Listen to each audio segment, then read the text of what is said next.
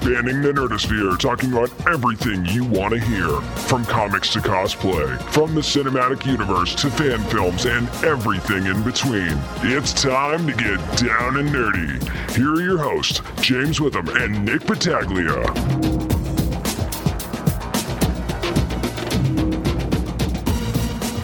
Welcome to episode 148 of the Down and Nerdy podcast, where you probably don't see a shadow because of Groundhog Day. It could be because there's someone right behind you. Yeah, I bought Resident Evil 7 on Friday, and I actually beat it Sunday night. I think you just beat it as quickly as you did because you had to get it over with as soon as humanly possible. No, I'm actually going to be honest. I played Resident Evil 7. Normally when I buy a game, I play it nonstop throughout. That is true. I will vouch for him on that. Resident Evil 7 was like, I'll play an hour here, I'll stream 2 hours there.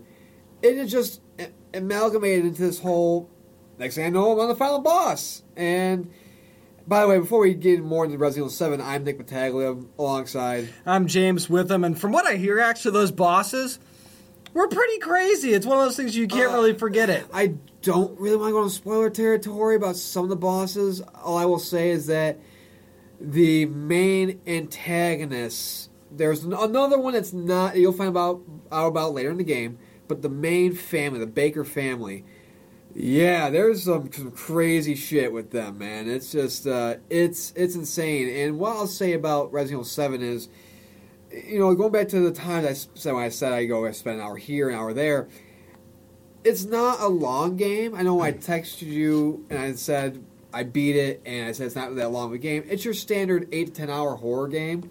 You know, you play a BioShock, you play whatever, it's there. I will say this, the smart thing about Resident Evil 7 is, outside of it going back to its actual roots from the first game and just being a legit horror game and not being what 6 and 5 were, which was just abominations, just action.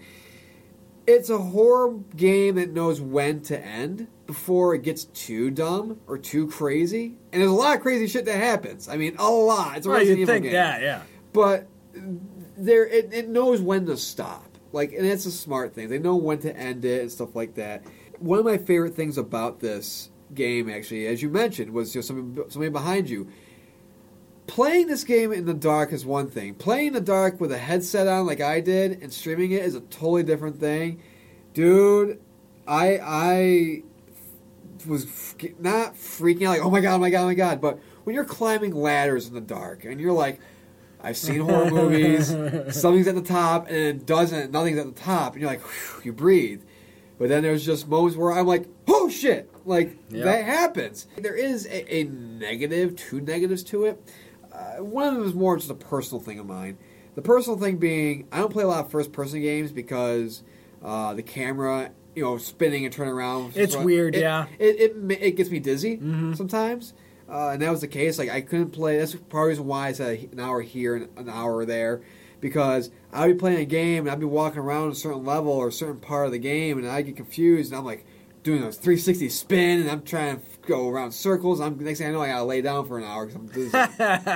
You know, but a negative of it is because of the type of antagonists in the game outside of the family. There's not a whole different set of monsters. It's like it's one set of monsters you face through the entire game, and then there's the same set of monster, but instead of standing up, it's on all fours like a spider. Gotcha. So there's not a lot of different types of monsters, but it's kind of like as you see what happens in the game, you're like, okay, I can kind of see why that is. But overall, it's fun. I think that, you know, as a single guy, if I had a girlfriend, this is a game I would legit have my girlfriend play, not just to be a dick, but to be like, I want to, you know, play it. Like, you know, this that's the thing. I think it's a cool game that you can play as a couple in the dark and just, you know what I'm saying? It's like watching a horror movie. You're just playing one. Yeah, pretty much. So, best one since the first one? I'd say probably the best. Not the best since the first one. I'd say right under 2. Okay. I'd say I'll say it's. I mean, because it's such a return to its original roots in terms of this, the type of story it's telling and the fact that there's a lot more puzzles. There's a lot more. I mean, that's the thing about this game is that yes, there are things that pop out at you, but a lot of it is psychological. That's good. Where you're like walking in an area, like you walk out in the backyard of this house, and you're like, fuck, is anything going to come out? And you hear things, you know? Or you're walking in the house, and you hear footsteps, and you're like looking around, but there's nobody around. See, you needed surround sound for this, I'm guessing. I mean, if you had like a nice surround sound honestly, system. Well, surround sound would work, but like a headset was fine for me. You know, if you want to go spend $30 on a headset, if you want to stream like I do on Twitch, you know, that's fine because it's enclosed and it's there and it really immerses you in that game. But overall, I'd give it an 8 out of 10. It's pretty good. I have a couple things, but again, this is a great return for Resident Evil 7. This is just a great game in general. And again, the replay value, it's there, but only if you have somebody with you who can enjoy. Like right. If you beat it on your own, you're like, okay, I beat it on my own. But if you have a girlfriend or a boyfriend or whomever, you say, hey, let's go through this again, or I want to see you. That's probably the reason why I wanted to when I have a girlfriend, I want her to run through this game because I'm like, okay, I know how I reacted, and I want to see how you react to this. So in any other case, you would say play it, enjoy it, and then get top dollar for it at GameStop. No, actually, I would hold on to this one just because I'm somebody who likes having a library. So this is not a game where I'm gonna. It's a game also like a year or so down the road when I have nothing to play. Like Uncharted 4, I started playing that again. It's like, oh, I'll revisit Resident Evil 7. And that's enough about Resident Evil 7, but coming up next, we have a couple of new comics this week, including the return of Darth Maul. Stay tuned. Hey, this is Hale Appleman from The Magicians, and you are listening to the Down and Nerdy Podcast.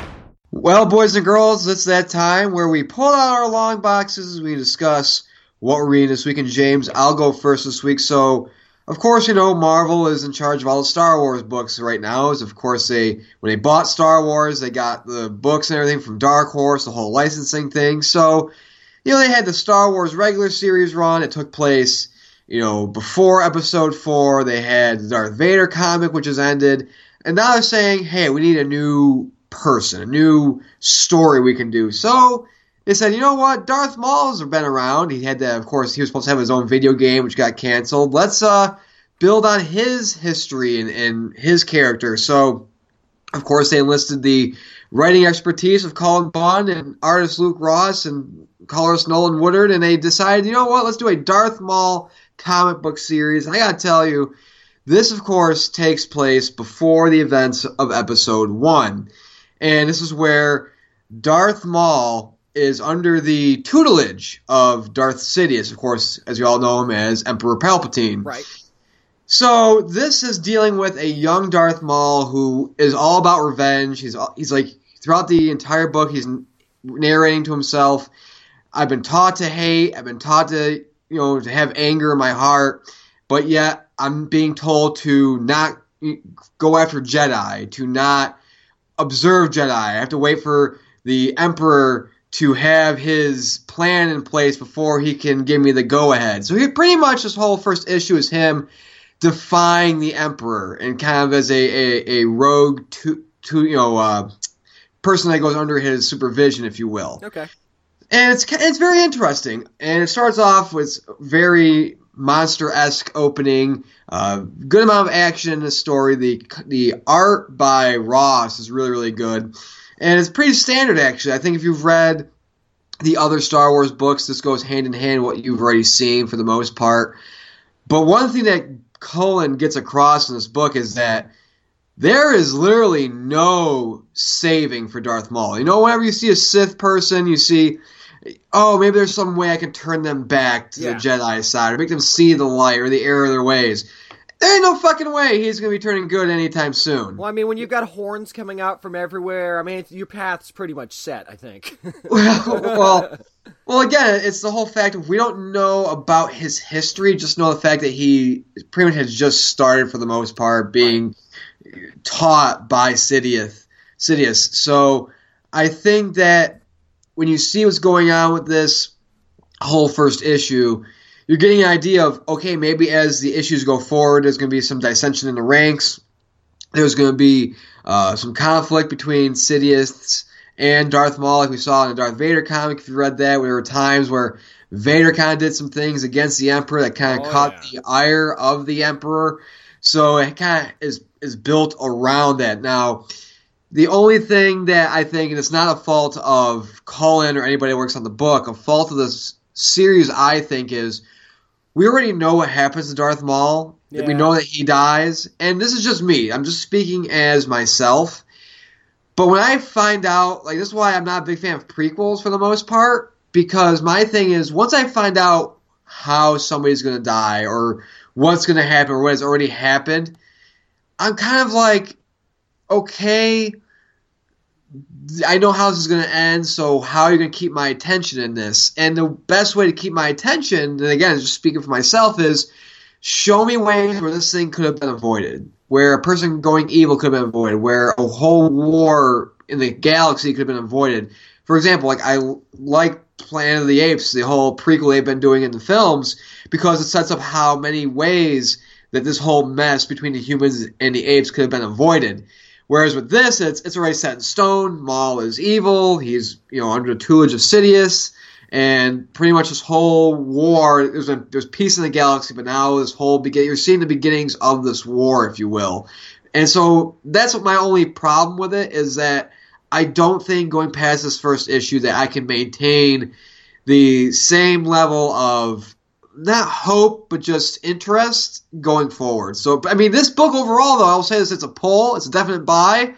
But just in my case, this is a book where I know what happens to Darth Maul. I know no matter what happens in this series, whether he's in danger or whatever, that there is always going to be that thing where Obi-Wan cuts him in half at the end, So Yeah. that's just me, I understand. I mean, it's tough when you're talking about any kind of prequels, especially. I mean, Gotham has done a fantastic job of keeping my interest, even though Bruce isn't going to die, even though he's been in danger on the show before. Not a lot, but before. But they give you so many different things. Like, okay, how could the relationship between Riddler and Penguin have been different? And stuff like that, and stories about Clayface and all these other different dynamics that they bring. So you're right, when you know someone's fate already, it's hard to keep the interest unless it's like a legit biography and you're trying to learn something and it's for learning purposes. Right. So yeah, I totally get what you're saying. So what'd you do this week? Oh, I decided to, so you spoke of Planet of the Apes a couple seconds ago, I decided to dive into a crossover that we've been looking forward to, the Planet of the Apes Green Lantern crossover from Boom Studios and DC Comics. Stories by Robbie Thompson. Justin Jordan takes care of the writing. Barnaby Bagenda does the art. Colorist is Alex Gumieres. Letters by Ed Dukeshire, and the design is by Scott Newman. Now, nothing starts out a great crossover book like a big mass murder. So, I mean, yeah, how else you gonna grab people's interest? I can't say that that's how I thought that this was going to start, but that's how it starts. Not really a spoiler, because I'm not going to tell you who it is or what happens with it, but let's just say that we find out you do find out in the middle of the book. They don't make you wait long. You find out in the middle of the book who does it and why they do it. The first page is just James Franco's body. It's just ripped in half to shreds, just lying there pretty much. I mean, the bodies hit the floor. Let's just say that. They absolutely do. But after that happens, you see something that happens as a result of that. And then we suddenly find ourselves on the Planet of the Apes, which is, of course, Earth. And Cornelius is the first one of the Planet Apes that we see. And we talk about how he's trying to find artifacts that proof that human life still existed, and how Dr. Zaius has kind of tried to eliminate that. And just in general, it doesn't seem like things are going very well on the Planet of the Apes. There's a lot of dissension. There's a lot of an us versus them kind of thing. And it's one of those things where you go, gee, if only I had this one thing that could just make everything better and change everybody's mind and influence all of these people. And that's kind of the gist of the story as things go along. I mean, you do see a lot of the Green Lanterns. I mean, you see a lot of the characters that you're going to be familiar with. But generally, this book all centers around what happens in the beginning, the end result of that, and then what happens on the Planet of the Apes itself that makes the Green Lanterns then have to go to Earth and the Planet of the Apes to find out exactly what the hell is going on. So I can't really say much more without spoiling anything. I will say that the ending is pretty interesting, and what happens with this thing is very, very compelling, and it makes you, as a Green Lantern fan, very, very interested in what's going to happen and how this is even possible. I'm sorry about being vague, but it's kind of a big deal. And I don't want to be the one that spoils it for you. I'd rather have somebody read the book and get their reaction on it. This might be heading into spoiler territory, what probably is, but I haven't read the book yet. It's actually in my comics folder on my computer. But can you answer me this question? Okay. Does it share... Okay, we both read Star Trek Green Lantern. We saw, Chekhov becoming a Blue Lantern and so on and so forth. Is there anything like that in this book where we're seeing, certain apes getting certain rings? You have no idea. So, the simple, quick answer is yes. Okay. But it's not that simple. How's if that adds to the intrigue at all, then there you go. The art's pretty good. Obviously, you see Ethan Van Shriver's art on the cover, and it's hard to get away from that because, Ethan Van Shriver's been so iconic in Green Lantern, so you kind of want more of that. But I will say that the art in the interior is pretty solid, especially I think it's more solid for the Planet of the Apes panels than it is for the actual Green Lantern panels. And again, that could just be me. I've got certain artists and creators when it comes to Green Lantern stuck in my head. And, if you're reading Green Lanterns or Hal Jordan and the Green Lantern Corps in Rebirth right now, it's hard not to get that just etched into your brain, you know what I mean? Right. So it's hard for me to step away from that. There's nothing wrong with the art, especially, the last few pages are gorgeous. Absolutely gorgeous, and it definitely lends itself to the story. So it's not knock your socks off great, but it's definitely good. For that reason, I've been kind of going back and forth on this, but the more and more I think about it, the more and more I'm intrigued by what it is that actually occurs in the last few pages and how things have come about. And let me just say this, the different use of colors in this book makes a difference. More so than you think. You actually, if you pay attention, you'll see little subtle things about the colors that will lend more to the story, which normally, colors are, it's a bright book, or it lends to the mood, or it really sets the scene. This one, if you pay attention, it actually matters more than it usually does as far as colors in this book. So I'm going to go ahead and give this a pull. This is definitely a book that you're going to have to buy, especially if you're a Green Lantern fan and you're intrigued. If you're a Planet of the Apes fan, this is something different that will make you go, huh, so if this was interjected into this, then this is how things would go. Yeah, and real quick thing about Green Lantern books in general is the one thing you cannot fuck up in the Green Lantern book is color. You cannot mess that up. 'Cause as soon as you mess up the colors in the Green Lantern book, it's it. That's it pretty much. Not only do they not mess it up, they make it matter more than it would in a regular book. Right, and that's the most important thing about Green Lantern. Of course, you have the writing, the art as well, but the color and how it's used and utilized is the most important thing. At least I would say, outside of writing, it's probably the 1B that's most important, I would think. Definitely, and that's one of you got to have a good colorist, and that's why they grabbed one. And that's going to do it for this week's edition of What We're Reading. But coming up next, James and I took a trip to Riverdale, and, let's just say that it was mighty confusing. A review of Riverdale coming up next on the Down Nerdy Podcast. This is Summer Bishel from The Magicians, and you're listening to the Down and Nerdy Podcast. Well, guys and gals, let's grab a group and head on over to the malt shop, because it's time to talk about something that's not like that at all, and that's Riverdale from the CW. Well, all I'm saying, James, that's a swell idea, mister. Yeah, have you heard that new record? That new record's hot. Jesus Christ. But yes, Riverdale on the CW, of course, the show not based off the Archie comics. It's more of they take the characters from Archie and do 7 things totally different with it. The show that says it's based on Archie comics in the credits, but it's really, it's not. And anybody says, oh, what about the Wade run? Okay, nobody who thinks about Archie comics is thinking about the Wade run that's out right now, okay? Nobody's... Or the alternate universes like Archie versus Predator, right, and stuff like that. I'm talking about Archie comics because this is based on Archie comics. And I gotta say, man, I'm not really sure what this show is based on. And that's what I said before about the whole 7 different things. It's that this is a show where we talked about Powerless last week. And Powerless knew what kind of show it wanted to be. Granted, it had new writers and everything else like that, but it knew what it wanted to be in the end.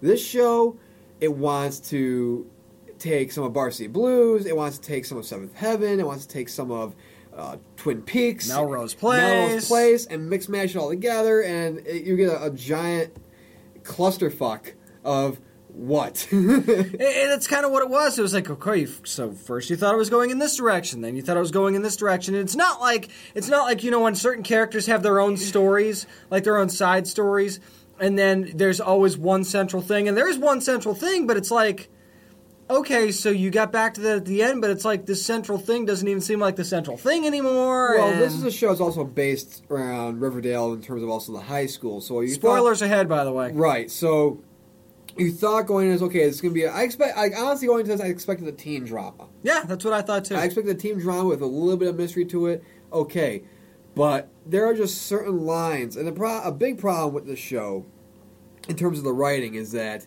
I know you have a couple of things that you had problems with, but one thing for me, big thing, is that a lot of the dialogue contradicts itself. For example, like there's a scene, and a lot of it's actually unoriginal too. Like there's a scene where Archie's talking to his dad, and his dad's like, I hear you don't want to play football, you don't want to work for me, what is it? And then, the dad gives him the spiel of, later on, you're going to have my life. And then, of course, Archie's the son, like James Vanderbeek was in Varsity Blues. He's like, I don't want your life, Dad.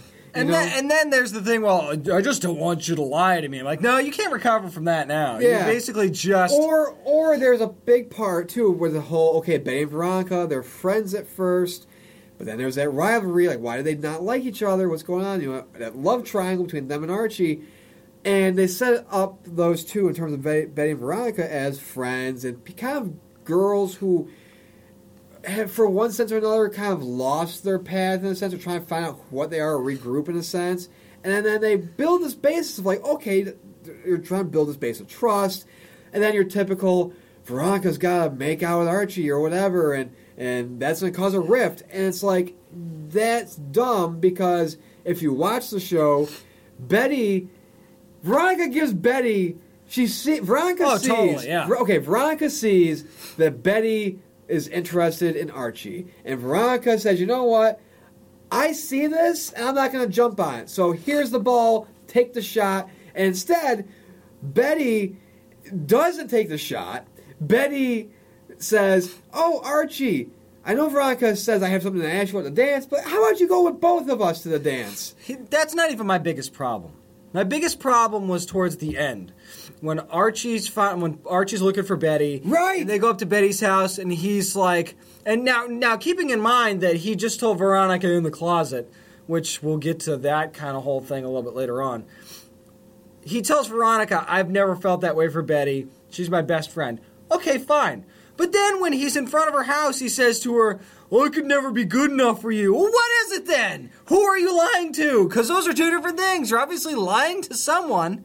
And I think that's kind of what the writers of the show trying to capture on, because they're kind of like, oh, hey, how can we make, how can we not raise stakes, how can we build tension? And you're building it the wrong way because you're just doing it based off of lies. You're not doing it based off anything really interesting. It's just one guy and Archie who's just constantly lying, and it's like, well, what's the best? And it's like the way that, and we were watching this, and I turned to you and I said, I go, why don't they had something kind of natural with this whole Betty Veronica friendship. Why don't they build it up? Because it's 13 episodes in the season. So, like, why don't they just build this up for, like, 3 to 4 episodes, and then in that 4th, 5th episode, have that non-unoriginal rift between the two, whatever it may be, and then whatever. Here's the other problem, too.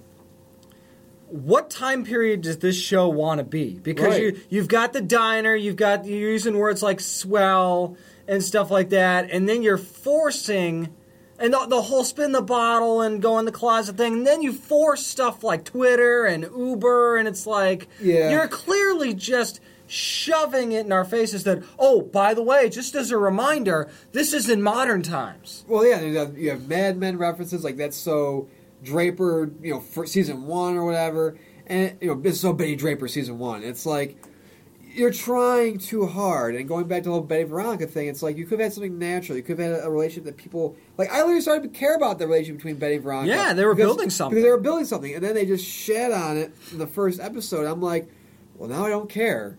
Like, I don't care that they don't like each other now. Because...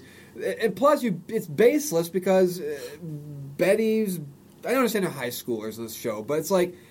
Look, do you understand? Like, she gave you the layup. Yeah, but it's not even that. It's like that Cheryl woman. Right. The Cheryl girl that's one of the other 17 stories that's going on here. She kind of manipulates this whole thing. She's like the worst manipulator ever. Like, you could easily see through pretty much anything she does. Right. Because as far as high school girls go, she sucks at it. You can see, well, here's the thing, is she is the mean girl. She's the bitch of the show. Right, but she's not even good at it. Right, because if anybody, like, can see how she is, now granted we're guys in our 20s and our 30s, so we've been through high school, we know how people act in high school, we were once teenagers before. True. But the thing is like, you can't see through that veneer, like that what she's trying to do. You can't call her out. That's the thing, is nobody calls her out on her bullshit. It's the most translucent veneer ever. Right. And, I mean, Veronica kind of does call her out on her bullshit once, but then when my point is when that happened,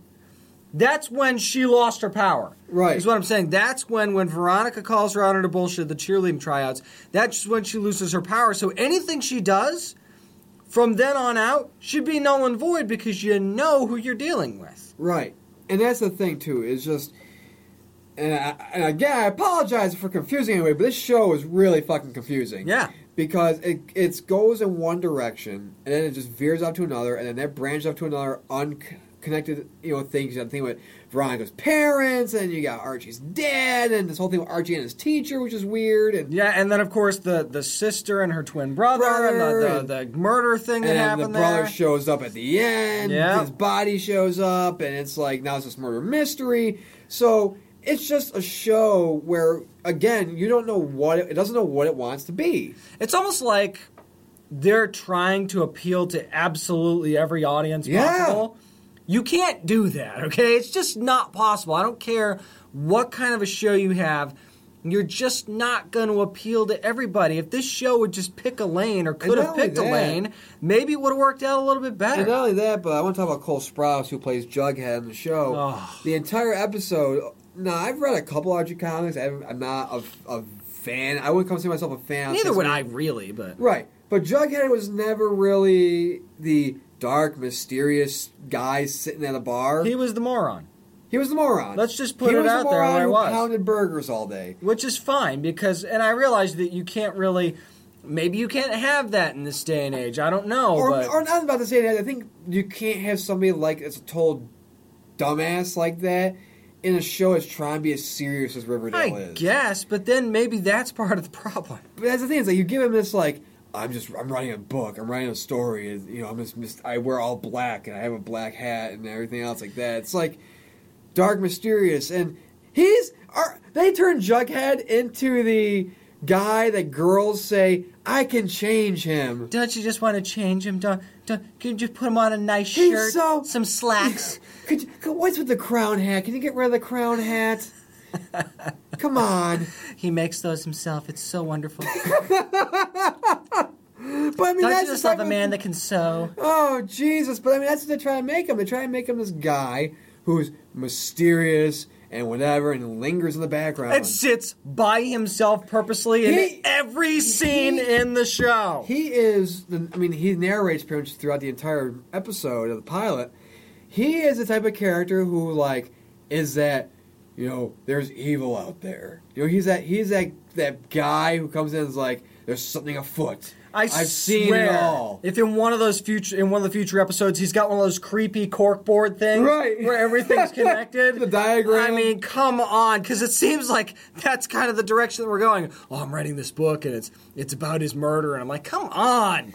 And that's the thing, is that just this whole show, and we'll get to our ratings in a second, but this whole show just feels uninspired. And there's something I said about this too when we were watching this. I said, had this show been released maybe in the early 90s, late 80s, around that kind of Beverly Hills 90210 era, or even if you want to go early 2000s, late 90s, Dawson Creek, Party of Five, that would be perfect. Like, that would have been a perfect time. But I think in 2017, this is a show that A, does not know what it wants to do, and also it's just, I think it's too late for its time. And even those shows found places to bring humor in. And they found places to center themselves and focus on things. You can't take something like Archie Comics and turn it completely serious because it didn't cut its teeth on being serious. Well, and that's the thing that I want to mention, too, is that, I talked about this with Emerald City and stuff like that, is that, certain shows don't know, they stray away from what they know they're supposed to be. Like, Emerald City was supposed to be the show about lightheartedness and majestic stuff and everything else like that, and it was just bland. And that's the thing with Riverdale. It's supposed to be as camp and everything else like that, but it lost its campiness and everything else. And there's 3 characters in this where I'm like, fuck, why didn't they do a Josie and the Pussycats Right, show? that's the thing. That would have been awesome. That would have been a lot better, and I think that would have made more sense. But to go back to your point, it's like watching the Adam West Batman TV series, where it knows what it is. And this isn't sacrilege by me saying, that's not really Batman. Right. Okay? You know that is a version of Batman that they're telling to appeal to a certain audience. That's Earth 36 Batman. Right, exactly. This is not Archie. No. It is their version of an Archie story with these characters by name only, and they're doing something completely different. Now, if you can like it for that, that's fine. That's not why I don't like it. I don't like it because it doesn't know what it wants to be. And here's the thing. And this is going to sound super shallow. I know. It sounds really, really shallow.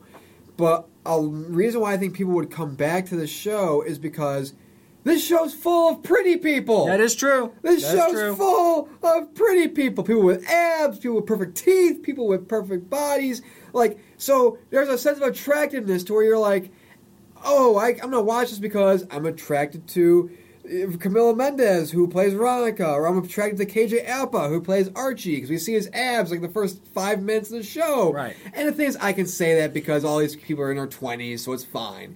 But it's just, that's how people are. People are that shallow where, they'll stick with a show, even though it's not the best writing, it's not the best story, but goddamn, I'm attracted to this person, so I'm just going to watch them. And that's okay, because I think at a certain age, we've all been there. Right. I don't think there's anything wrong with that, but you can't make the argument that this is a great show if that's why you're watching it. Because I saw a lot of stuff on social media when the show first premiered this past Thursday about how, this show is so awesome, and now that I've watched it, I'm like, is it? And everybody's entitled to their opinion, but what are you basing this off of, I guess? Bottom line, it was like a 40-minute show without commercials. It felt like 2 hours. How many times did we look at the clock when we were watching this? Like 5. Like both of us, at separate times, at least looked at the clock 5 times. Five, like 5 apiece. And when you're watching this on the CW Seed or CW app, you can look and see how much time you have left.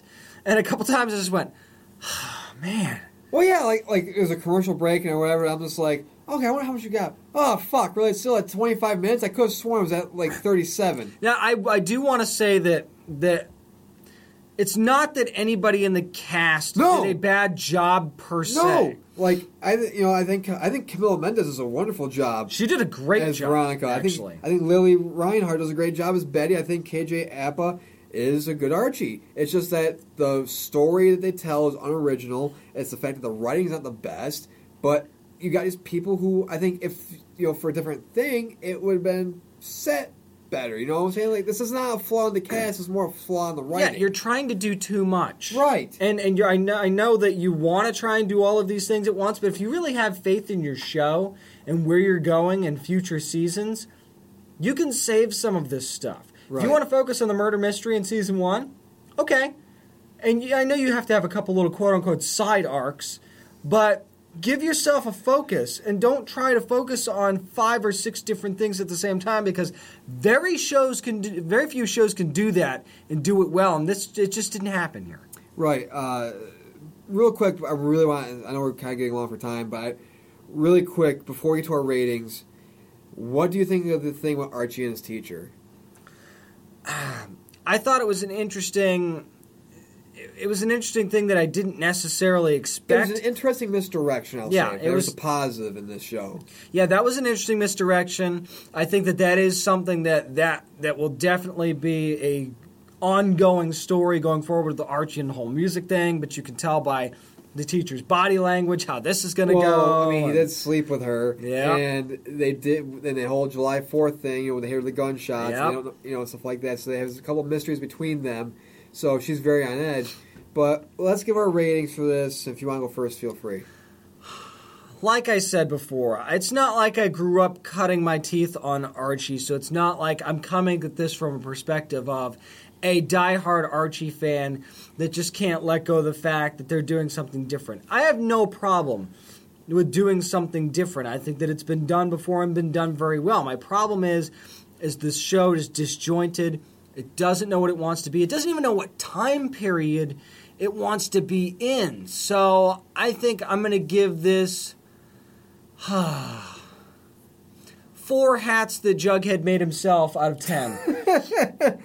Well, I want to start by saying this again. This is not a slight on the actors. I think the actors tried their best what they were given in terms of writing. The big flaw in this, however, is, of course, the writing. As you mentioned, the show does not know what it wants to be. It has a lot of different branches that feel disjointed and just loses track of what the central synopsis of the show should be. And the thing I want to talk about real quick is just, this is a show, again, when you want to do something different, let's look at Lucifer. Lucifer, totally different from the comics. Completely different. But what they do, they built storylines in there that made it interesting. They made it work. And they made it work as a procedural. You want to make a Riverdale a murder mystery show, kind of like a Twin Peaks for teens? Fine. Awesome. Great. But don't interject all these different things, especially in the pilot alone, all these like 5-7 different arcs in one episode, because then it makes everything feel disjointed. And really, it just, you're force-feeding this to people who probably, more than likely, have never read an Archie comic in their life, or really anything in terms of this series, at all.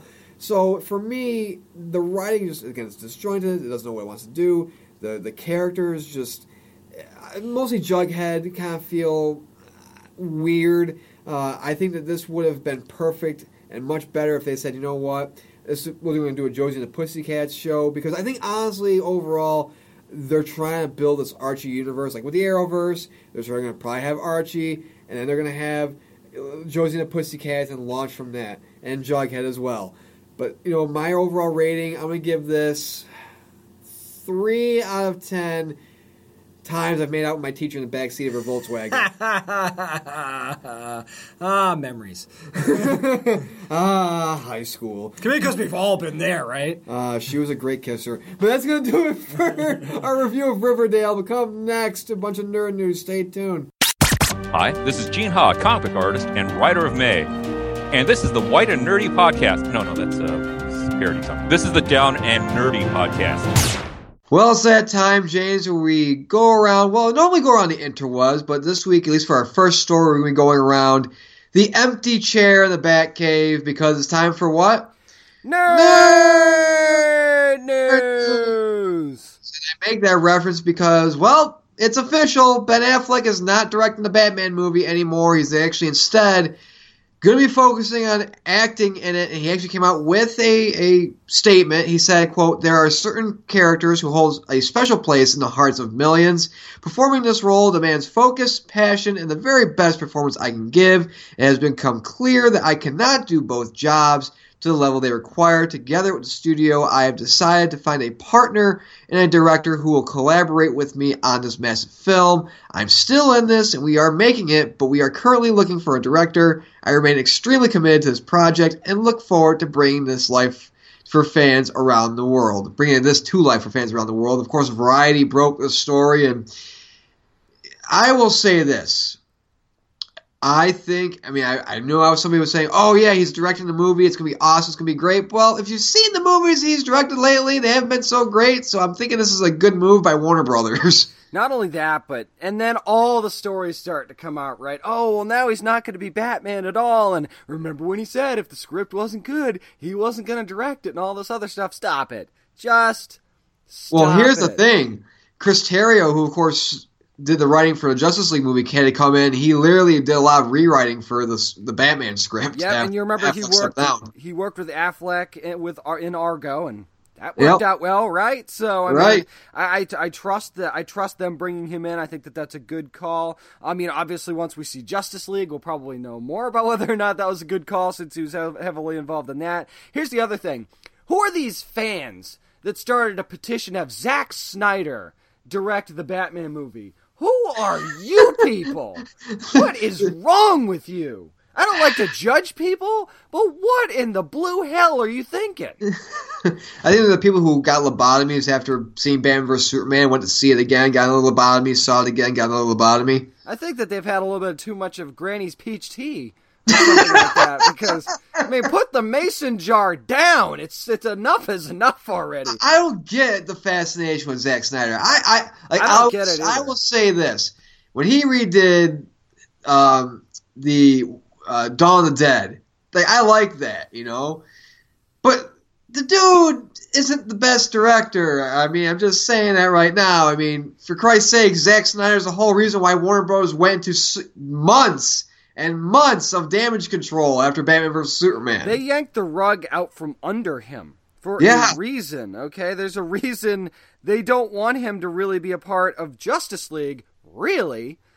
But it's already done, and he has his fingerprints on it, so they're like, well, okay, we're going to go with this. And I mean, he is the reason why Jeff Johns is now seated at the head of the DC table. But at the same time, isn't that a good thing, now? All the bad stuff that Zack Snyder has been a part of so far has given us Jeff Johns, has kind of brought in Chris Terrio. So maybe, just maybe, this is all a good thing. And Ben Affleck not directing the Batman movie, which is supposed to start filming, what, was it this spring or next spring? Yeah, it was supposed to be ready. They were saying that it was supposed to be ready for 2018. Nope. No, it won't be. Sorry. Well, I mean, and of course you have the potential laundry list of, David Fincher could be directing it, or this guy, or this woman, or whomever. It's like, listen, at this point, I mean, we haven't seen Wonder Woman yet, of course. It's over, I think it's 120 days, something like that, until Wonder Woman comes out. Yep, right around that. So I'm like, you know what? Let's see how Wonder Woman goes. And because the thing, I say that because, Wonder Woman's going to really decide how the DCEU, if it's going to get life support, or if it's just going to die in a hole somewhere, pretty much. Because remember, Patty Jenkins, they used her to replace the director they had prior, so it's like, okay, maybe if DC has this thing where we fire the original director, replace them with somebody else, the movie gets insanely better. So again, there's a lot riding on Wonder Woman. Well, they did that for a really good reason, so I'm glad they fired the first director. But she's going to have a talking pet tiger. Go fuck yourself! Yeah, exactly. I mean, I think that Suicide Squad, as much as people would disagree with me, did a pretty good job of breathing life back into the DC universe. Again, we are literally... It's gotten to the point where we're pretty much Jack and Rose. We're both in the fucking ocean, and the people who hate Suicide Squad are in the lifeboats looking for people to bring in, and they see us, and they see our opinions, and they're like, fuck you, you're going to stay frozen and die. I don't understand the vitriol. I really don't. Is it a cinematic masterpiece of epic proportions? No. No! It was a fun movie, okay? It was a fun movie, for Christ's sakes. But, I mean, overall, again, we'll see who directs this. I think whoever comes in to direct this, I think is going to have a close relationship with Ben Affleck, so we'll see how this goes. But, this wasn't the only time this week where we had somebody big in name leaving a certain project. Not really leaving in terms of Ben Affleck, but at least in this case, this person's leaving for good. Yep, Peter Capaldi has announced that he will be stepping down as the Doctor in Doctor Who, says the next series will be his last, and I think the Christmas special is a part of that. But I'm telling you, man, I'm not surprised by this. I know you're not surprised by this either. But, I mean, it just seems like they can't hold on to a Doctor. Well, I think that, and here's what I believe, is that, and when we say series, that's what in Britain, that's what they call seasons. They call them by series. Right. They don't call them seasons. So after this, in America, if you're listening in America, after this next season of Doctor Who, he's done. Now, here's the thing. I think that him getting this was one thing. When he first got it, he's like, okay, cool. But I don't think, I've seen a couple episodes from this season. I haven't watched the full thing. I don't think that he was fully into it. I don't think that he was fully committed, I'll say, to this. And I think that Moffat leaving was, I think, that open door for him to walk on out of it. Instead of him saying, giving the double bird to the show and to the BBC, saying, fuck this, I'm out. He's like, you know what, Moffat's out. That's going to clear my open door. It's they're going to have my opening so I can exit, smoothly and say, thanks for your time, but I'm done. And the reason why I say this is because they had no plans of him regenerating, I think, at this point in time. And also, there was really no talk of the show ending at all. So really, of course, now we're going to go into his 12th regeneration. So I think it's like, well, who do you do? What do you do at this point? I'm saying this right now. I'm not saying this to be progressive or anything else.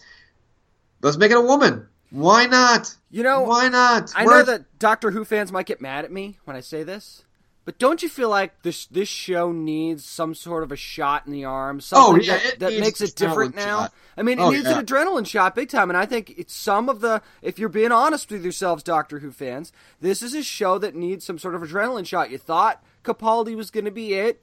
He wasn't really into it. I'll agree with you on that. I mean, we saw him at Awesome Con. He didn't look like a happy guy at Awesome Con. Maybe because he was just on a plane for that long. Well, he always looks pissed, though. That's true. That's true. But still, I mean, he never really seemed really into it. I'm sure he would disagree in public and all that stuff, so I'm not putting words in his mouth. He just didn't seem into it to me. But if you make the next Doctor female, it gives you that shot in the arm, like you said. It gives you a new direction. Different. Yeah, it gives you a different story to be able to tell. And I think the Doctor Who's they've been pretty progressive over time, so I do give them credit for that. But I think that this would be a good step in the right direction because it gives you a different story to tell. And you've got the spin-off series Class is going to be coming out as well. So you need something different. Now, this is your chance to actually do something a little bit different and just breathe new life into this show, especially if you don't want to cancel it. Right, and I think that this is a show that the BBC, to me, Doctor Who, to the BBC, is kind of like what Walking Dead is to AMC, where they want to keep this thing going totally as long as they possibly can. So I think that it's going to be interesting to see what they do. I mean, you already have David Tennant and Billy Piper coming out and saying, yeah, we have an idea who make a great doctor and change up, and they're on the same boat of like, yeah, make the doctor a woman, because the thing is, and that's the thing about the show is that people are probably listening and saying, doctor needs to be a man, da-da-da-da. It's like, no, it's like, you do realize the doctor regenerates. Like, he's been, granted all dudes, but he's been old dudes, young dudes, hasn't been a black guy yet, but I mean, it's one of those things where it's like, he has no certain limitations to when he's regenerating, or it might be in the case when she regenerates coming into the season after this coming one. So, I mean, it's like, come on, guys. Like, you lost Moffat. You need a shot in the arm. I think this would be a great thing. You made the Doctor female, and you don't have to do the whole gender reversal where the companion's a guy. Don't make it two women. Make it two women. Fine. Awesome. I think that by doing that would make a great shot in the arm. I agree. I mean, I think that they need to do something. And I mean, it would be different. Okay, I'm going to say this. If it was canon that it had to be a man for some reason, okay? Like, whatever the reason might be, if it was canon, then I would say, okay, I guess you got to have a dude. Like Batman has to be a man because man is literally in the name. Okay, right. So Batman has to be a man. There's Batgirl and Batwoman, so there you go. But Batman has to be a man. If there was something in canon that said the Doctor had to be male, then okay, don't do it. But if there isn't, why not do it? Because not only is it going to get people talking, like you said, because, you said you weren't saying it to be progressive, and I know you're not, but people that are progressive are going to talk about it simply because of that reason. People have probably never talked about Doctor Who a day in their life. So you get more eyeballs on the product, you get people hooked on the product, and there you go. Well, here's the thing. No matter who they cast, obviously they're going to keep it a secret. Just like Valiant, for the most of this week, kept it a secret that, hey, we have a new comic series coming soon. And guess what? It's going to be written by Arrival's Eric Hessier, and it's going to be pretty interesting to say the least. And they announced this week, guess what? It's called Secret Weapons, and it's going to be a limited series involving Valiant's own Livewire. Yep, and Vulture actually went ahead and made this announcement. Now, you've probably been familiar with Livewire from some of the other larger arcs that Valiant's had. She's a technopath, basically. So, and she had a mentor that was called Toyo Harada. And now, apparently, this person had a secret facility, and they had all of these other telepaths and all these other creations that were just kind of thrown out, basically. They were deemed not powerful enough, so they just hid them away. And Livewire finds them and decides to use their strengths to her advantage, and then, thus, the secret weapons are born. So it's almost like a team of misfits type of deal and Livewire is actually very much in a leadership role in the Valiant universe, so this is kind of a no-brainer for me. Well, Harada is actually one of the main cogs. He's actually been one of the main cogs in the Valiant universe when it comes to the whole Harbinger thing and everything like that. So if you're currently reading, like we're reading currently Harbinger Renegade, so if you're reading those, he's a main cog kind of in the spinning wheel of that series. So I think, having him involved in this as well with Livewire is great. And again, it's great to see Livewire get her own, it's a limited series, kind of be the star, if you will, of this upcoming series from Valiant. Yeah, and putting her in a leadership role and bringing in a great artist like Raoul Allen, and of course having Patricia Martin on there as well. Now, don't forget, Hessier is also going to be working on the Bloodshot movie and the Harbinger movie for Valiant. So, suddenly, big get for them, right? Well, you got an Oscar-nominated guy here. Well, yeah, he wrote Arrival, that's nominated for an Oscar for Best Adapted Screenplay. So, hey, it's going to be pretty interesting to see where they decide to go with this going forward. And who knows, maybe this person's going to be, maybe Eric is going to be one of the key figures in getting this whole Valiant universe in terms of cinematics off the ground as well, because he's the Bloodshot movie as well, and as you mentioned. And so, I mean, it's going to be very awesome. He was also doing Harbinger. So I think that for Valiant, for a publisher like Valiant, getting a guy, a writer like Hesser in this role, to have him both doing the comics and a couple of the movies, and you have that Oscar cred behind him too, that should get people excited. Of course, there's also going to be a 4-part limited series, as we want to point out as well. Yeah, absolutely. And I think Livewire is one of those characters that's really, you've waited to give her her own book. And, I mean, you've seen her in some of the other arcs, like I said, and she's very much a central figure, and she's got that it's almost like how, Captain Marvel has that leadership quality in Marvel Comics, and we've seen her at the side of Steve Rogers, Captain America, many, many times before. Livewire is very much like that. Livewire you've been waiting for her to break out and get her own series and be the leader of this ragtag group that was just kind of tossed away by Harada. And now she's going to use them against him, kind of thing. So and just use them to help save the world, because that's what we do in comics. We save the world. So I think that this will be very, very interesting. And I think Valiant's doing backflips over who they've got at the helm for their first 2 movies. Well, James, some things we do here on the Down Nerdy podcast is we, of course, talk to people from comics and movies and television and so on and so forth. Well, coming up next, of course, last week we reviewed Powerless. We reviewed the pilot, and guess what? For all the people who didn't get a chance to see it early, you saw it early. You saw it this week because it premiered this week, and in honor of its premiere, we said, you know what? Let's get the executive producers of Powerless on the show. So coming up next, you're going to hear from Powerless executive producers Patrick Schumacher and Justin Halpern next on the Down Nerdy podcast. This is Brittany Ishibashi from Teenage Mutant Ninja Turtles Out of the Shadows, and you're listening to the Down and Nerdy Podcast. Well, on this week's edition of the Down and Nerdy Podcast, your safety is our main concern, because we're headed out to Wayne Security to talk about the new show on NBC, Powerless, which you can see every Thursday night at 8:30 on NBC. We actually have both showrunners and executive producers, Patrick Schumacher and Justin Halpern. Guys, how you doing? Doing well. Thanks for having us. Oh, our pleasure. As a matter of fact, one thing that's been very clear from the beginning since this show existed, and it exists in its own universe. I believe you guys said it was Earth P. So how important was it for that to be going into this project? Go ahead. Yeah, I think it was, it was really important because, DC has sort of so many different universes essentially to play with, but we wanted to make sure that we had kind of the freedom to do what we wanted to do comedy-wise. In order for that to work, we couldn't really exist in an already created universe, because they already sort of have their own rules, and they're already people who are, working those storylines. And so for us, I think the way that we were allowed to have the most fun was by just saying, fuck it, we're gonna be our own thing. Yeah, like all those characters that exist in the Arrowverse and that exist in the DC cinematic universe. They all exist in our world, but it's our versions of those characters.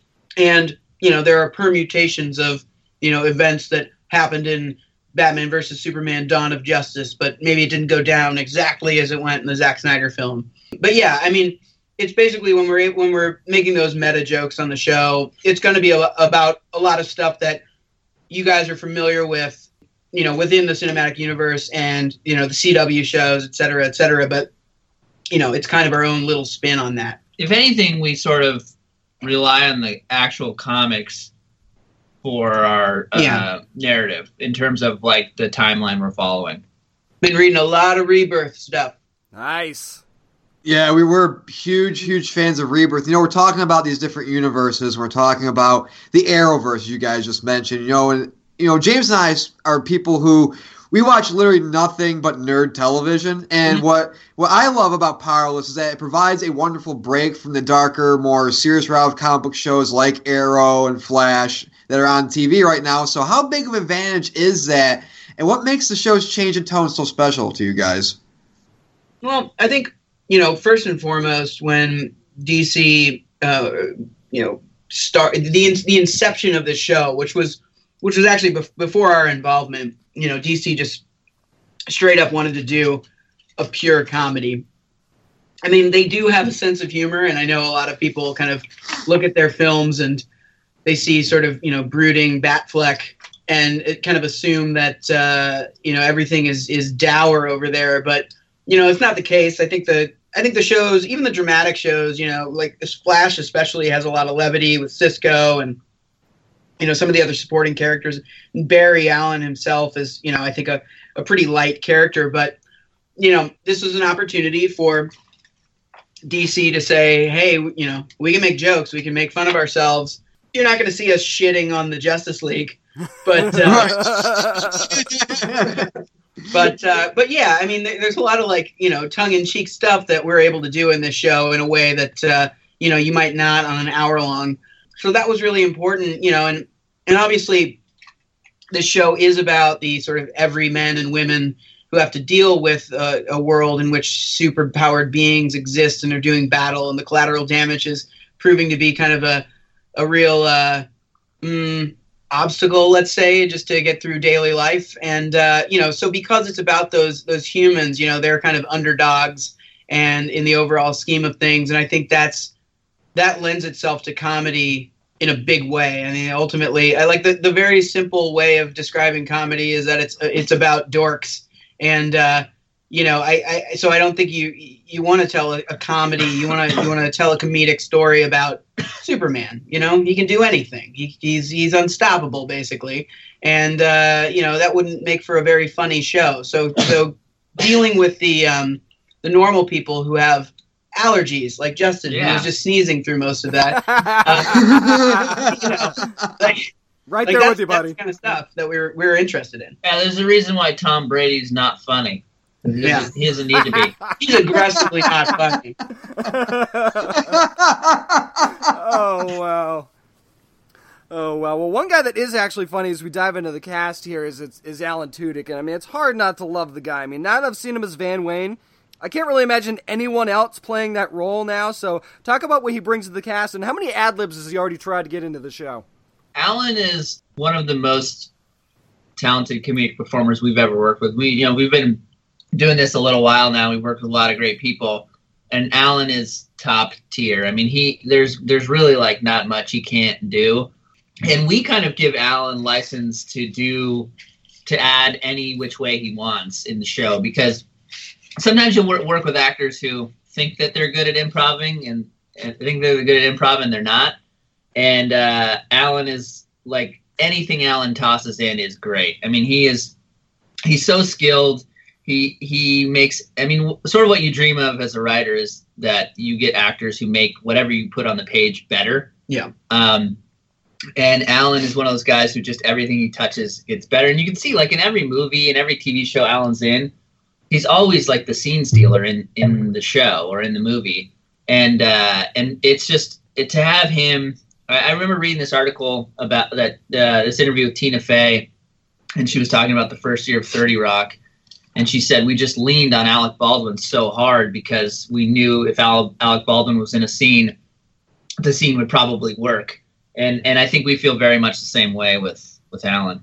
Yeah, and he's so game for anything. Like, we have this one episode, I think it's going to air 3rd overall, where he has a bit of a falling out with his father, played by Corbin Burnson, and it's all over this sort of business deal that falls out of place because of a screw up on Van's part, and so they have to the team at Wayne Security has to kind of regroup and try and woo the Atlanteans into hiring them for security products after Black Manta stages this mass attack on the Capitol. And in that episode, Van is kind of dealing with his feelings about his father, his very complicated feelings about his father through music, through like kind of bad music. So it's Tudyk with a guitar and a harmonica rack, and it's him like getting out his feelings. And it's so great because, like, to your point about, just improv and whatnot, like, we basically were like, okay, here's a scripted song, but if you can learn the chords on this, he's like, yeah, totally. Like, over the break, he learned the chords on that, and then he came back with like 2 or 3 other songs that he had written in addition, and they were all great. And we're like, yeah, we got to shoot that. He did this sort of like homage to Bob Dylan that made it into the cut. It's so great, so funny, and like, he never had any expectation that it was gonna make it into the cut. I showed it to him yesterday, and he was like so happy. He was like, that didn't make it in, did it? I was like, yeah, I'll show it to you. He's like, oh my god, I'm so happy right now. It was, I mean, it's genius. By the way, one of the ways in which our universe differs from others is we've I don't know if this has come out in an episode yet, but in our universe, our thinking is that Bruce Wayne's parents died, and then he came to live with Van and Van's parents for a month, but then all his crying bothered Van's parents. And so oh my god! So that's like that's the narrative that we're spinning. Van's side of the family heavily contributed to creating Batman. They just don't know it. Oh my god! Oh wow! That's just perfect. And the pilot aired this week, and we saw the team of Teddy, Ron, the others be very standoffish when it came to Vanessa Hudgens' character Emily. But of course, towards the end of the episode, they began to become more accepting of her and how long she's going to be at the company. So, how will the team's bond and creativity be tested over the next few episodes? Vanessa Hudgens has this ability to play these like sort of spunky, optimistic, can't beat her down, like little like a puppy that won't stop. Oh yeah. Very charming. Well. The puppy analogy is perfect. That's absolutely perfect. Yeah, and she does that so well that we were like, why would we want the team to just like embrace her like right away when it's so funny seeing them kind of like smack down that enthusiasm. So we kind of put her through the paces for most of the first season, and we really make her earn it. She wins them over, but it takes most of the season to do that. And I think for us, it's like Vanessa is one of the going into this, we didn't really know what to expect with Vanessa because all we sort of knew her from was High School Musical or Grease, and like we didn't really know what she could do and what her limitations were. And she's proven to really be a strong comedic performer and somebody that can really like set a lot of people up in scenes, which is a lot harder to do than people think. Absolutely. We're talking to Patrick Schumaker and Justin Halpern, showrunners and executive producers of Powerless on NBC, which is Thursday nights at 8:30. Now, guys, when you were at TCA, You were talking about how protective DC is of their characters. We were talking about that a little bit earlier on as well, and how much you were able to kind of poke fun at them. So are there any characters that you guys consider like sacred, that just all bets are off, we're not going after this character at all? Well, I think there's no character, we've never heard DC say to us, you can't make fun of this character.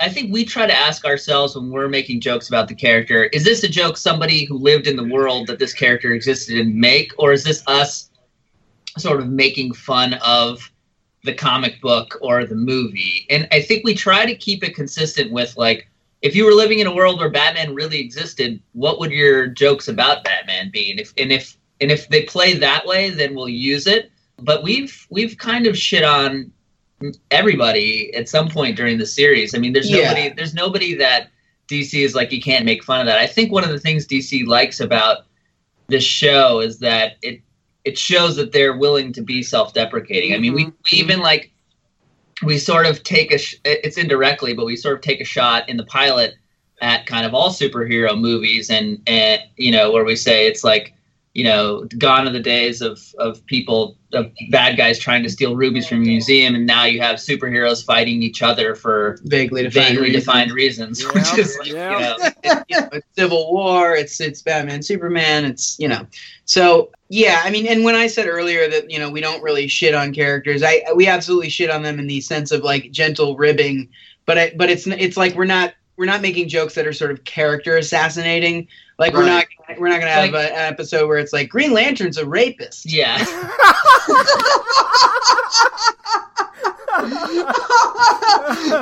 Yeah, like making those types of jokes that like just come out of left field, out of nowhere. Yeah, that's very understandable. Yeah, I get what you're saying.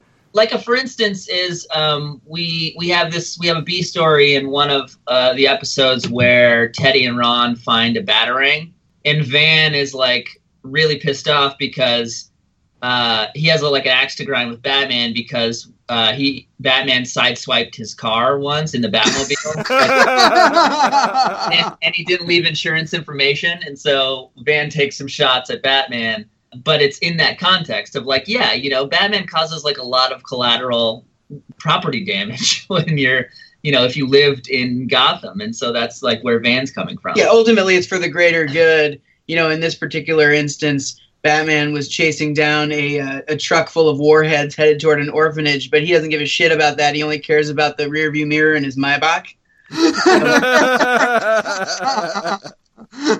So what you're saying is Van's a very self-centered asshole. Oh, absolutely. Yeah. Big time. I think we caught wind of that in the pilot a little bit, too. Yeah, exactly. Which, by the way, it seems like, you know, Bruce Wayne, you know, his family tree is murky, but imagine if there was a real Bruce Wayne in the real world. There's no chance that they would all be like well-adjusted, not asshole-ish people. Oh, you yeah. know? Oh, totally. His family members would all be like, you know, really, really rich guys that had trust funds, and, you know, so that's why we really enjoy playing with Van like that. It's a character that we feel like is like, if you took a different kind of tact on Bruce Wayne, you might find Van Wayne. And, you know, one of the many scenes we talked about this off-air that James and I were just howling about, of course, included Ron and his invention of Superman Kryptonite glass. And, you know, his whole pitch to Emily was hilarious. So if you guys had to individually pitch a product to Emily, what would your product be, and which DC hero or villain would it be targeted at? My invention would be a paperweight that alerts you when the Flash is running by you, so you can know when to weigh down your documents. That's a good one. You know, you're going through like a divorce proceeding with your lawyer. Last thing you need is some guy fucking running at Mach 3, and exactly. Like you have all the papers going everywhere, and you lose custody of your children. I'd create a Riddler translator just to piss him off. You know, it's funny. We have an actual. There's I think it's maybe like episode 7. Emily ends up dating someone who she doesn't realize is a henchman for the Riddler. Oh. And we do some funny Riddler henchman stuff, and we do some stuff with that. I think that episode you guys will really like, and we really like lay. I would say we tend to try to keep things where the hardcore comic book fans will enjoy them on their level, but people will also enjoy, people who don't know anything about comic books will still enjoy the show. And I think in that episode we leaned a little harder into like what we feel like hardcore comic book fans would enjoy. I think you guys will like that one. The Riddler, I don't think when he's having sex, I don't think he would have safe words. He'd have like a safe phrase, like a clock with two hands that goes forward at 5 o'clock, and by 2 hours is what, or just some. He could be dead by then, right? But he just probably who knows? Maybe he's Kevin Bacon in Animal House and just loves getting smacked on the ass with a fucking paddle. Who knows? He is definitely, I think, one of the most interesting Gotham villains. I wish that they would. Yeah, I hope he shows his face in one of the new movies. Maybe he pays hookers to shit in his bowler hat and put it on his head. I don't know. That's the Chris Nolan version of the Riddler. Right. Damn it, we'll never get to see that one. We're gonna have a lot of scatological humor for you guys in this show. I don't even think we've given him a chance to actually answer the question yet. Oh yeah, I mean, well, there's. Okay. Yeah. There's a lot of stuff that we thought about, made it into the show, one of which was actually cut from the pilot, but we thought a scarecrow fear gas mask. It's basically just a very stylish, like neoprene sort of like ski mask that has a rebreather on it. Right. So yeah, you can just like walk around in style in Gotham and not have to worry about freaking out and being chased by killer bees. Nice. Two-Face anti-burn cream. Ooh, I like that. That's a good one. That's a good one. I like that. Two-Face aloe vera product. Everything has to come with Bluetooth now, so you got to make sure you put Bluetooth in there somewhere. Oh, hell yeah. They could do like a tie-in with Beats by Dre. And... Beats by Dre to combat Black Canary. Yeah. Yeah. Oh wow. Well, I mean, we kind of touched on this a couple minutes ago, talking about the hardcore comic book fans. I think it's easy to say that they can be really tough to please. And one of the things I liked about the pilot is you guys didn't really beat the Easter eggs to death, and it wasn't a constant name drop here and a name drop there. So, I mean, you said that this is something somebody can both enjoy. Where did you guys feel like the line was for using stuff that hardcore comic book fans would enjoy?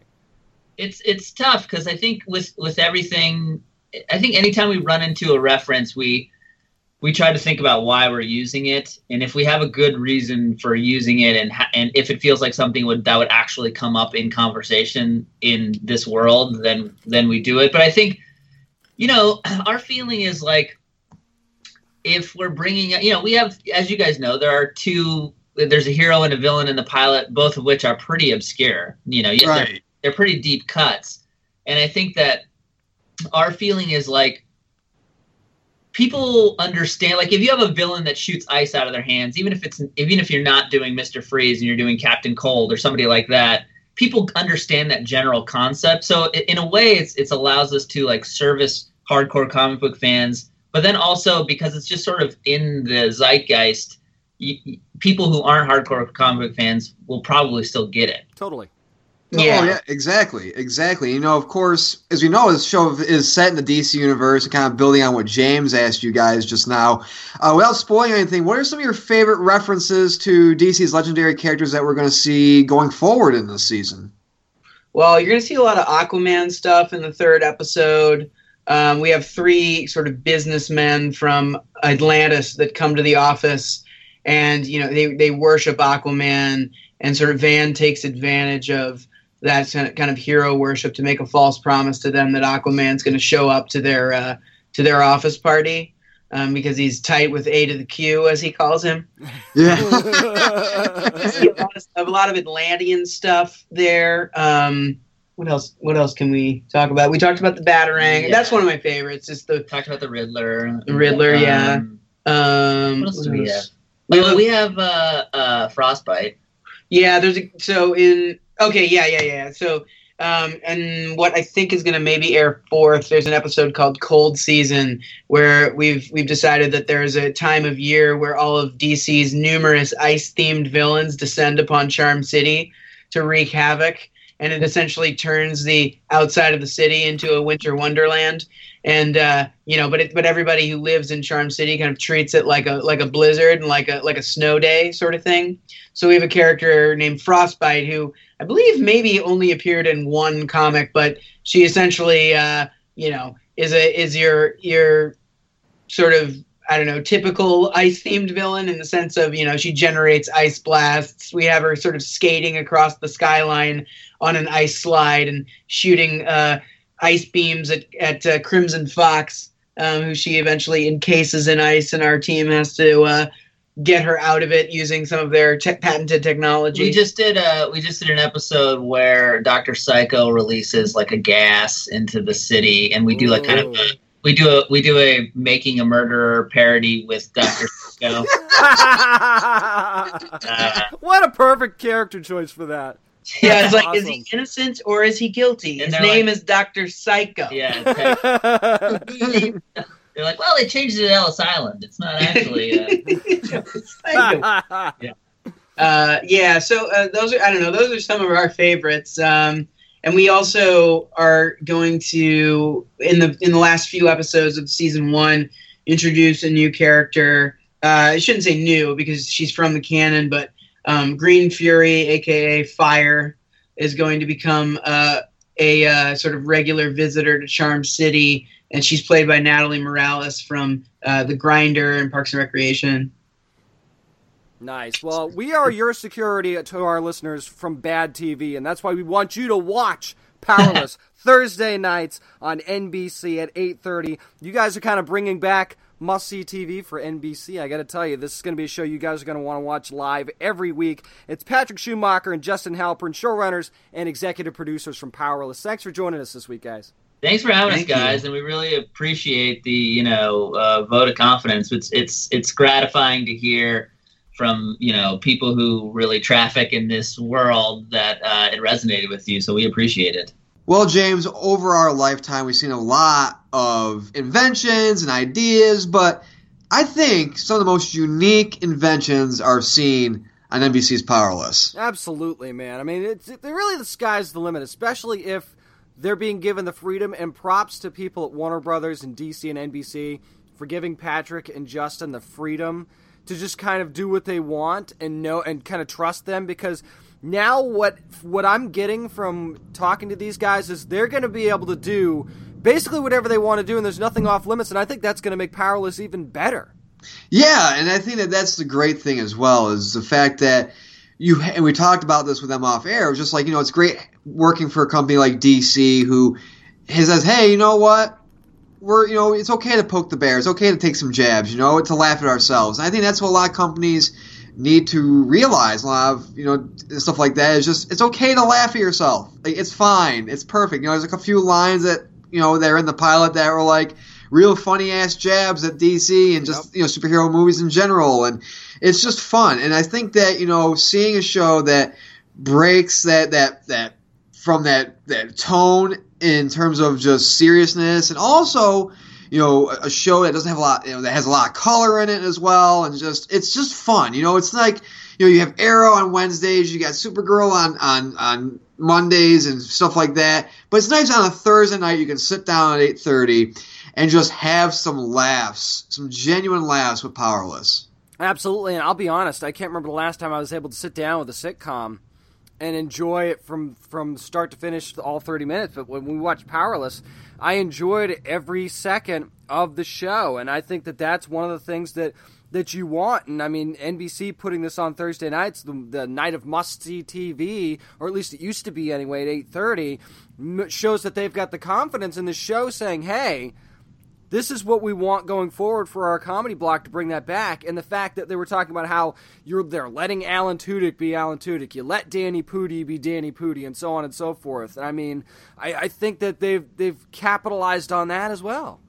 I think one of the funnest sets to be on, of course, is when you have characters, and you have actors playing characters where they can just pretty much be themselves, and they can improv, and they can have some fun, and I think that shows a lot in Powerless, it really, really goes through everything. Absolutely, and I can't wait to see they gave us some teases of future episodes of stuff that's going to be happening. I can't wait for that announcement that there's going to be a season 2. I feel it in my bones, man. Well, again, whenever you have a pilot that really grabs people the way this pilot for Powerless grabs you, where it's different, it's colorful, it's changing tone, changing pace, it's just all around different.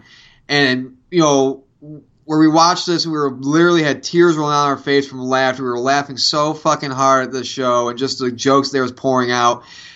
I think that NBC really has a true hit on its hands. And that's going to do it for this week's edition of the Down and Nerdy Podcast. But hey, if you want more of us online, be sure to hit us up on social media. We're on Facebook.com/downandnerdy. We're also on Twitter at downnerdy757. I'm on Twitter, Instagram, and Twitch at Merc with one arm. And on Twitch, it's twitch.tv/Merc with one arm. I stream at 8 p.m.